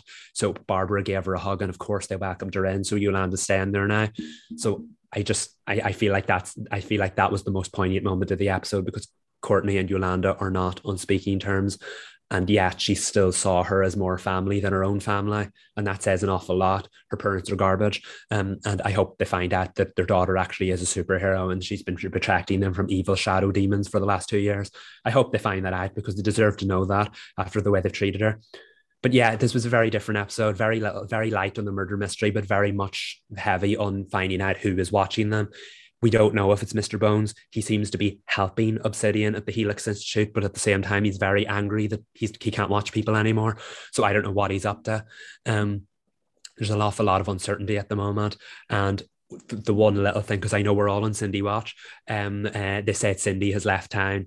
So I don't know what's going to happen. Remember, she was the one that made the JSA implode last week. Everyone knows now she's starting to develop lizard skin like her father. Nobody knows what's going to happen. But yeah, it was a very different episode. There's not as many murder mystery threads to pull on that we can usually get into, especially since Cindy's no longer there. But I feel like the next episode is Infinity Inc. Part 2. It's very much going to be the carry on from that. The Stargirl always does a part 1 and part 2 midway through its season. So I feel like this will be the more character-driven stuff before we get back to the murder mystery after that. But yeah, I really enjoyed it. It was very nice going into this episode not knowing what to expect. And I see why this was the one that they didn't send through, because it's very much its own contained story. And I can't wait to see where it goes next week. It sounded heavy, but also very good. And a really nice introduction for Jenny and Todd for this part of the story. I do wonder though if Cindy will be back, or if it's going to be one of those ones where like she's gone for like the majority of the back half of the season. She's back in the finale. Yeah. I feel like it could go one of two ways, and then A, she'll come back to prove herself at the end and help the JSA defeat whoever the bad guy is, or B, there'll be another character-centric episode where someone goes to track her down, maybe Courtney and Yolanda or something, and goes to track her down and says they're sorry for the way they've behaved and they understand and they want to help her. I feel like it could go one of either way, but I can't wait for her to come back, because I will say the one downside to this episode is she has such a like presence about her, and that was definitely missing in this episode, so I can't wait for her to return. So hopefully she comes running back, because she's going to have to solve the dragon skin thing anyway, and unless she's just going to adapt to it, and this is just what her skin looks like now. Yeah, she's going to bring chaos with her one way or another, and I honestly, we're counting down the days until it happens. It's what she does. Everyone should just accept it by now. As long as it's chaos for good. Yeah. Not chaos for evil. Love Cindy for who she is. Yes. Before we move on though, Reed, I forgot we were going to do an All-American Homecoming season 2, episode 2 drive-by. You still down for it? If you want to. I feel like we have a lot to get to in Wendy and Nancy. So if you want to do it quick, I guess we can. My only thing, I guess, would be that I need them to not have everybody going through drama in a singular episode. Because everybody was. It was a lot. Oh, I don't even know what to say. Yeah, there was a lot happening. And again, I'm not a fan of how Simone is being treated. Which I get. It's like a soap. You have to have the antagonist. But I was like, lay off of her. Can we have a week where she's like just chilling? I want that to happen too. Like Thea and her aren't seeing eye to eye, which is understandable. Though it was surprising that she thought, well, not necessarily surprising that she thought that Thea was the one having Tootie act out like she was. But Damon was also right when he said Thea would just tell you. Because that's been her MO the whole time. Like if she has a problem, you're gonna know it. Like it's none of that. She doesn't talk behind people's backs. She just says what she has to say. What did you think of the ending scene that I was telling you about before you watched? I thought it was not necessary. We really could have just rolled up to be like, how did it go, girl? Did you get into the program? Because that it felt like there was a piece missing, like there was a part of Keisha's plot for the episode that would have triggered a moment like that. Because I mean, it was like I don't even know if a teacher can actually just disenroll you from the class you were supposed to be in without you being informed, so she can make room for somebody else. But that was a whole other thing. But she just missed dinner. Like it's just, and she had an audition. I know she was having a bad day, but so Cam was right. So was he. And everything worked out for Cam. And we were not out there like we bought the dinner and like we're gonna have this thing where we each say one word to you as we go down the line. It was cute, but super corny. Yeah, I'll leave it at that. Yeah. The one thing I think the season might need to clean up though, is the transfer situation. But this, I was like, there's no way that Damon transferred schools. And then his transfer was rescinded. And then they still had a spot at Bringston, including the spot in Cam's dorm room. Yeah, I know this is like fantasy college. Like we take it with a grain of salt, but can we have like some kind of like consultant to be like, how realistic would it be? Like if we did this, because I was like, that took me out of the episode. A bit. I was like, it was that easy for him to come back to Princeton University. I thought you said classes were closed. Like, so how is he even registered? But for the school year, for the semester, but okay. Yeah, that was a big walk back for the second episode. I thought we were going to be in that for a little bit. I did too, which is why I was like, did we do that for shock value for the premiere? Because I didn't like that we walked it back that easily. But yeah. I don't know. I just maybe episode 3 will be better. I didn't really quite like this episode, with exception to Amara. Love. Yeah, that seems really good. That was really good. But yeah, I need the pacing to pick up a little bit. Yes. In like a more energetic way. Yes. Like, yeah. Classes, sports. I don't even really know how to I just need them to this college drama to be, 1, slightly more realistic, 2, for the drama to not be everybody going through drama, and 3, for us to, I really need them to get to their sports seasons. Like we need to get there because we're in season 2 now and the stakes need to be higher. Right now we keep having the same stakes. So that's what I would appreciate. But to leave current day, to go back to the 1870s and hop on our horses with Horton Kellyanne, I liked episode 3, Blood and Whiskey. I did too. It the second episode was very much still involved in the central plot, and then this one was, but they had a Hoyt and Kellyanne and Abby kind of doing their own thing that was still kind of connected in a looser way. So I liked seeing what this show will be when it's not fully immersed in the central plot. I thought that was my biggest takeaway with the episode, because at first I was like, what are we doing? But I really appreciated how Abby's strength, once again, she's in it for the long haul, I'll say.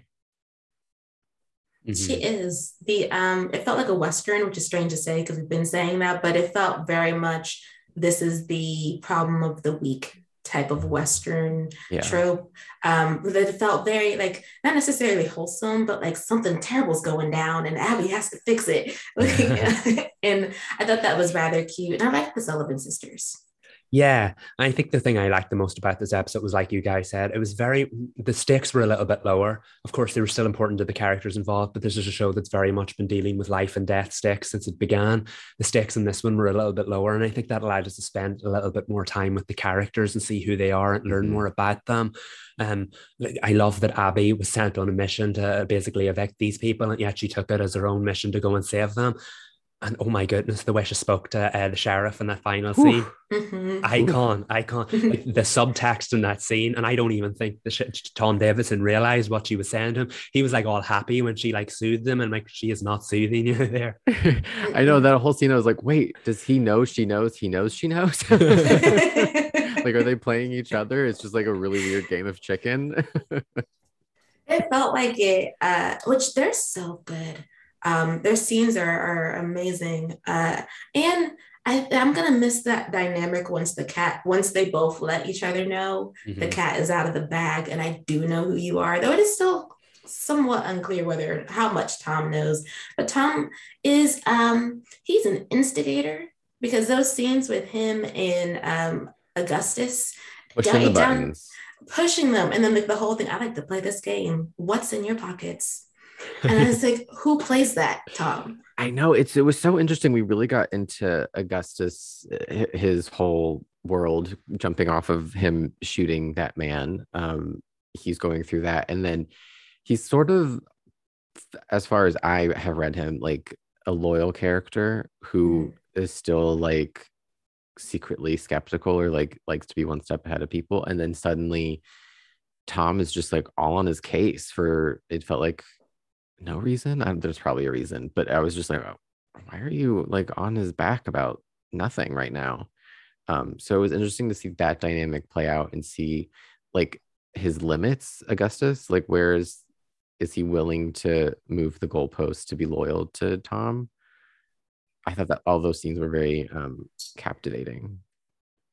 Yeah, and I feel like it's funny because we said that Augustus was possibly the hardest character to read, and then there's the sheriff going and saying the same thing. I can't get a read on you.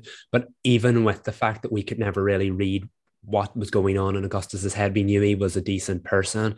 And I don't know, maybe the sheriff is a little bit skeptical, or dare I say worried about the fact of how good Augustus is at his job, because remember he tracked him last week and saw him making that deal with those people, and then he had to go and pretend that they were the people who shot Liam. um I don't know whether it's to do with that, but it is very interesting because the start of the episode had us thinking that Augustus knew what he had to do in the situation and he was okay with that. But I think the further the episode went on, you seen that he actually wasn't okay with that. And the gravity of the fact that he killed someone last week who may not have been the guilty party is starting to set in on him. Yeah, because he also makes a point of knowing the people in town. So that ending scene with him and Griffin's girlfriend, the white dove. Well, first, when Augustus carried himself to the doorway, I was like, I just don't know if you should be the one to give it to her, but okay. Mm-hmm. So, like, when she, of course, had a negative reaction to him, his surprise in that moment was interesting because it shifted his idea of how he saw himself and that action. And because in his mind, he did what he was supposed to do. He had a runaway prisoner, and he was not on a horse and could not catch him down, so he shot him. But in her mind, you should have known that Griffin would never kill somebody. That doesn't make any sense. And it's not fair that he's gone. And she just kind of just leaves him there feeling very torn to pieces, which in some ways, I do wonder how that's going to impact him in the next episode.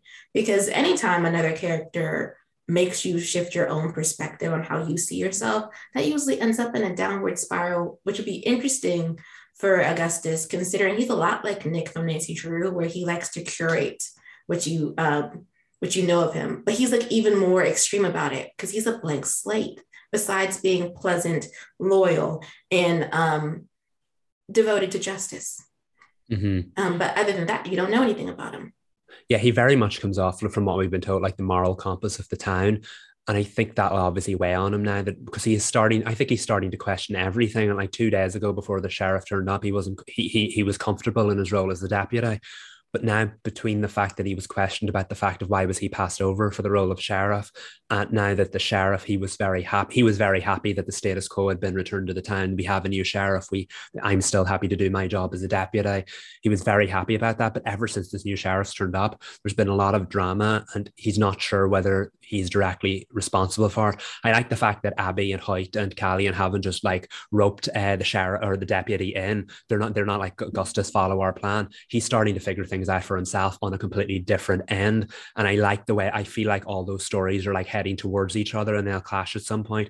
Very much the way we've seen now with the dynamic between Abby and Kate. Those stories are starting to head towards each other. And oh my goodness, that ending.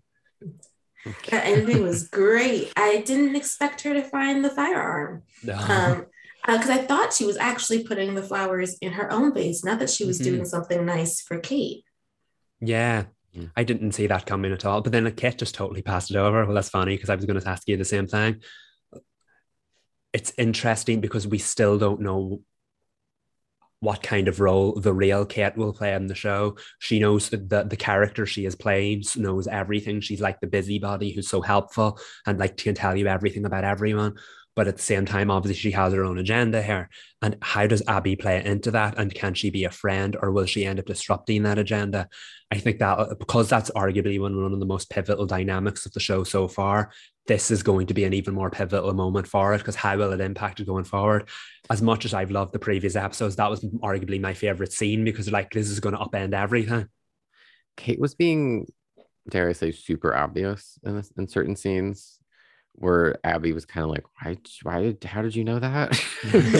Why are you asking? She was like, Kate was super helpful in the whole Sullivan sisters debacle. But then she was less tactful in this episode than she was in the past. She was kind of like, Kate, reel it in a little bit. Do you think that they're gonna spill each other's beans to each other next week, or is I kind of feel like that's one of the places moving forward. They can either not trust each other or they can fess up and be like, lay all the cards on the table. I kind of want them to be tentative about telling each other things, but I also don't want to watch the next episode and she explains it away by Independence being a dangerous town. And I said, no, confide in each other. I really like their relationship. And I feel like there's only but so long they can do this thing where the both of them don't know too much about each other. And I say that because, like you said, Reed, Kate was not subtle, especially when she asked about her sister. And I was like, I don't remember Abby telling you anything about her. For a minute, sister. I was like, is Abby fabricating this whole story about her sister? But I was like, I don't think Abby's a sociopath. Oh, but this is Sophia Bush. You're not listening. But those CW Mo, you should be listening. She should play Abby's sister. Yes, I love it. Yeah. I love it. What was I going to say about Kate and Abby? I don't remember. Well, I have another point about Kate, though. It has to do with Kate and Kai. Kate is like the de facto mayor, but Kai's got a lot of influence too. I love the both of them teaming up together to help Abby save the Sullivan sisters store. And they're both like, well, so-and-so isn't doing this because of this. So we're going to have them come work to the store to buy this. And I was like, how do you all know everybody's business? Like the both of you just know everything. Kai's washing the dirty laundry and he knows everybody's dirty laundry. The way he was eavesdropping on Kate and Abby's conversation, which I love that scene because it was just like so like modern and normal. They're just like two girls having tea, gossiping, but it's like 18, whatever. I think he acts like he doesn't know certain things and he uses that to his advantage to like, I'm just folding laundry. I can't hear you. I don't know. I can't wait to find out more about Kai and more about what he knows and if he knows about Kate being a federal agent or not. No one else does. It'd be interesting if he is kind of aware of what she's been up to and just hasn't said anything. Just like he hasn't said that he has feelings for her, which perhaps he will soon. Oh, you know what I was going to say? Abby found out about the land in Texas, right? That Tom Davidson was trying to get from the Sullivan sisters. And isn't Kate like kind of privy to that based on her conversation with the other spy in episode 2? So I feel like they could kind of compare notes on that. Yes. They need to work together, be partners. Yeah. I mean, they don't have to tell everybody they don't have to tell each other everything. Like I definitely think Abby should maybe keep her motivations in her corset for now. like keep that up your sleeve. But she has to share something with Kate. You have to give her something. Yeah, I'm really intrigued to see the dynamic going forward because they were so close and they got so friendly right out of the gate in spite of Abby's reservations about like forming a relationship with anyone. So I can't wait to see where it goes. Like could this take their friendship to the next level and they both try to take down the sheriff, or is this very much going to be a case of like Batman versus Superman and I've got my own way of doing it, stay out of my way kind of thing? Power in numbers, ladies. Yeah, Yes. Work together. Though their partnership might work as a contrasting point to the partnership between Hoyt and Callian, which got off to a rocky start. I mean, not that Callian can help that he's such a great man, but Hoyt was not appreciating that since the Reyes family likes Callian. And Lucina was definitely looking. Hoyt was having a really bad day. Yeah. It'd probably in Abby's best interest to have another team member on the side. You can't depend on Hoyt. That man was just up and down throughout the whole episode, and literally up and down off horses and being punched and unconscious. He probably had a concussion. I have to say, I'm obsessed with them too. After that episode, when it started, I was like, didn't we do this last week about them learning to trust each other? And then we're right back here again. But seeing the two of them go on that adventure together, and that Callian come through, and then the fact that Callian made Hoyt see that he was a better person, and that Hoyt knew it, but he just always chose the wrong side. I think it was a surprisingly pivotal episode for him as a character, even though, like we said, the stakes were somewhat lower than previous episodes. It was nice to see the return of Jacob and the former town he was in, and that Hoyt got to make the right choice in the end and help Jacob's father by pretending to be the priest one more time. He went through it in that episode, and I'm sure when he woke up that morning, he didn't know what he'd be doing by the end of that day. But wow, well, I mean, he deserved it. He needed that. He needs to continue to be bullied into character development. He does. It is unfortunate though that as he was growing, not that Callian hasn't been growing too, but that caring about so many people is causing a problem between Callian and his tribe because of what they need, and the fact that he missed the meeting because he was trying to get Hoyt out of a sticky situation, and then you can't really explain that to one of his elders because that elder doesn't care. We needed you in this moment. You were the one who wanted to schedule the meeting, and then you didn't arrive. You're not taking care of your responsibilities. And it's just, I was like, oh, I mean, Callian's trying his best. He's got some new friends. He's trying to make sure everyone is safe. He has a big caring heart. And I wonder if, as we move further into season 1, whether or not that will continue to be a point of contention between his people and then his friends that he has in Independence. He was very much the hero of this episode. You couldn't help but feel for him afterwards. That obviously he was probably left feeling like he'd made the wrong decision, but at the end of the day, his interests were still in helping his people, because at the end he was trying. I know it was a very long-winded thing, but he was trying to help Hoyt, who would then ultimately help them take down the sheriff, who is ultimately everyone's problem.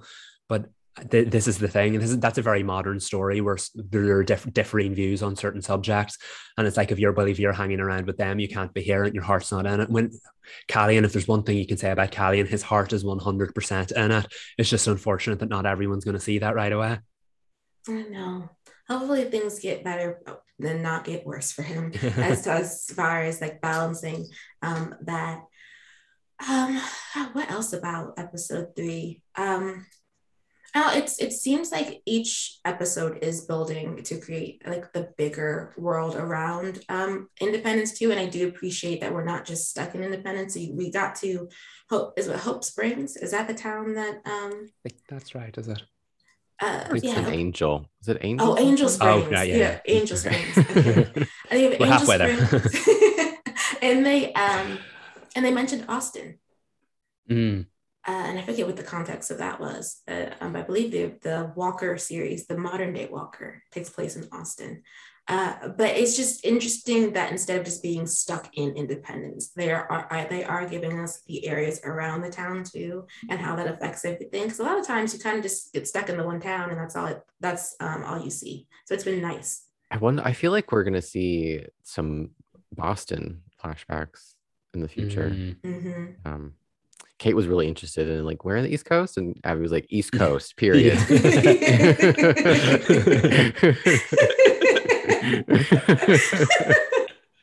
That is such a great moment. It's she's not elaborating further, Kate. She's like, I answered your question, so shut up. Move on, drink your tea. I also do want to say I love the show so much, and I have to give it up to the cast and the crew, because they are filming outside that. The whole time I'm watching these episodes, I'm like, this cannot be an easy shoot. So when they're being they're filming scenes in a wind tunnel and Abby's hair is going everywhere. I'm like, Kat, you were delivering a performance despite the elements. I was just like, I can't get enough of how game all these actors are, and it's just so good. Kudos to that. Really, it's so far it's a very solid series, and so larger than life, and like we're not used to seeing that kind of production on this network. It sounds weird to say outdoors, but it's not just any outdoors. It's like outdoors in those elements in a period piece of all things. Yeah, it's awesome to say. We need to send them some SPF.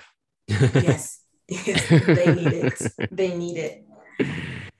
Okay, so moving from the 1870s to 2019. The NACE date, like that's exactly what this episode was. There's no other way to quite describe the first half of episode 14 of season 1. It had everything you could possibly want. Nancy Drew came for us this week. I wasn't expecting us to get answers. We got answers. The reenactment was successful, so yes. Congrats to Nancy. She had some wrong results at first, but she got there. But yeah, the Ace content was just chef's kiss. Yes. I love that man. I love Nick too. He was giving dad energy in this episode and it was wholesome and comforting, and I'm just gonna say it, kind of hot. I'm just gonna say it. Oh man, yes, no, there was so much going on in the episode, and I have to say Ace was just a breath of fresh air, because we'll get into how heavy the episode was, how like dramatic the episode was, but you see there's the whole dynamic with him in the library. No, I don't want to go with the right enemies there. Like Ace, of course you do. Every time he was on screen, you just couldn't help but smile and laugh, and I think he really endeared himself to Nancy in this episode, which was such a huge thing. Like, I've never heard that kind of tone from Nancy when he was being playful. It was like, when I was younger, I hacked the library computer so I could like keep an eye on everyone's conversation. And she was like, and why did you do that? Never heard that kind of tone from her before. I think she's really like intrigued by him, and as she learns more about him. And then, of course, there was that really, really like, there was something there in that moment. And when he was reading the email, it was like, I think I love you too. And she was just kind of had that like moment where she like looked at him, and then he looked at her, and then they both quickly looked away. It was like, if you weren't paying attention beforehand, you certainly were now. Yeah, they were here. They were definitely, Nace was arriving on this episode. I thought it was really cool. I love that they introduce it, because she's like, what's more romantic than solving a homicide together and with me? And then like Laura drops out of the date partway through. And so then it's just those two. And you really got to see how, like, she's always clocking him. Like, she's always interested in finding out more about him and the weird things that he does. She's very fond of that. And that whole Laura saw some things too, because she was looking at both of them as they were interacting. I was like, yeah, girl, you're not alone. We're all seeing it. But it was just, I loved that they gave us that like very sweet beginning, even with, you know, the problems with Patrice and trying to be careful about not setting her off. We still got some very nice, sweet content. And like you said, Nick being a dad, like, I'll pick him up. Like, I got this. Don't worry about it. But, and then when we reenact everything, we're right back in the mystery. They remind you this is a supernatural mystery show. We're piecing things together. I think it's adorable that Lucy and Nancy solve cases together. Cute. I mean, Lucy is slightly terrifying when she pops up to Nancy, and Nancy's just like, hey, girl. Thanks for that clue. I can't believe it all came down to a salad. I know. And it wasn't for Tiffany. Wow. That when that realization dropped, like, I think I paused. They all did. They were all like, wait, I put the salad down. I delivered the salad. I changed the salad to a different plate. They were all like feeling the guilt of like, we contributed to this. And I wanted to scream at them like, no, no, no, no, don't feel guilty. You were taken advantage of and used as accessories to murder. It's not your fault. Don't feel guilty. I mean, you could feel some kind of way, but I wanted to just like hug them all in that moment. Like, no, no, no, no, no, Precious, come here, my angels. And the fact that it was S first, wasn't he the first one who it dawned on him? And he was such like a force of light in this episode, so goofy, so laughing. And then just for that, I think that was the moment it all set in, because you could just like sense as the tone dropped, and then it shifted to Bess and she did this, and then it shifted to Nancy and she did that. And then it was George, of course, who thought at the start, well, I set these events in motion by walking out or leaving that salad dressing there. And they were so, bless them, they were so ready to solve this murder in that first moment. And when they set this up and then they realized that they were involved in it, even though, of course, they weren't responsible, but like the emotions that episode made you feel for them. So now we know that it was Lucy's brother that was trying to kill Ryan for Lucy's death, but the salad gate happened and Tiffany got the salad. I don't mean to laugh. It's just really funny that it's a salad. And then he disappeared after he was electrocuted after trying to kill Nancy, which I was like, oh, I can't believe Nancy had to watch another death, but you know. I know. And a horrible one. That was really horrible death. She watched that man's skin fry, like chicken skin. And then it lingered on him afterwards just to show us. You see the body, and then no, of course, he's gone after that. Because why would he? I'm like, did Lucy take him? I don't know. There's so much more to this story, because I'm like, where does Ryan fit in? Who killed Lucy? We don't know that, right? We don't. And I think this episode pretty much said not him. Because that scene between him and Nancy where he's like, I didn't kill her. Like, because he was like, I didn't write that one email. And I kind of believed him. Nancy doesn't. But I was like, okay, so who hacked into your email? And then who deleted that email? And they were still waiting to find out, to like geolocate where the device was at the time, correct?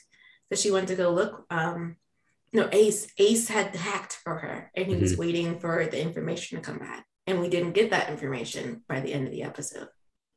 She didn't get to go into the computer. That's when Josh was, did his business.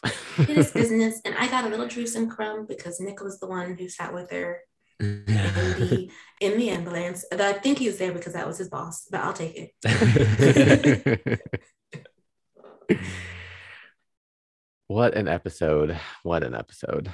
I know. They keep getting better and better. I know on one hand, you're like, if they've gone past the 13 episode mark, how long can they extend the story for? But then they go and pull an episode like that, and you're like, I never want the story to end. It was so good. And they've ripped back so many layers. This is probably the most important episode of the season so far. And they've peeled back so many layers of the mystery, and yet there is still so much to tell. I say to you every week, my least favorite part of the episode is when the credits roll, because I'm like, I have to wait for more of this one. And here we are again. Wild. Very wild. We have 3 more episodes. Why can't I do 4? that? 4? Okay, 4 more episodes. And it's already heating up, literally. So I cannot wait to find out more, because I didn't see Josh being the one. I didn't see it, nor did I see Salad-gate. That is not how I thought that poison happened. But Nancy's asking the real questions, because she said he doesn't have the budget to get that type of poison. So who gave it? This is true. I don't think we're gonna have peace for the rest of the season. So I'm mentally preparing for just high octane pedal to the metal until the finale. Yes, with a little side of romance, because even Fanson got a little bit. Oh yeah, Bess was like, "What are we waiting for?" Yeah, George, just do it. Capitalize on that. And but I was like, Bess, maybe there's a conversation that needs to happen before George and Nick can, really go for it. I was like, Bess, don't be messy. Heart's in the right place, but there's some mess that is attached with that. Yeah, she just skipped over how awkward it would be at first. She's like, they broke up. It's like, it's been what, 2 weeks? And it's not like it's just somebody, it's Nancy. Like, you need to talk to Nancy. And she already had that kind of like mild freak out when she was like, you bought the claw, you're working together.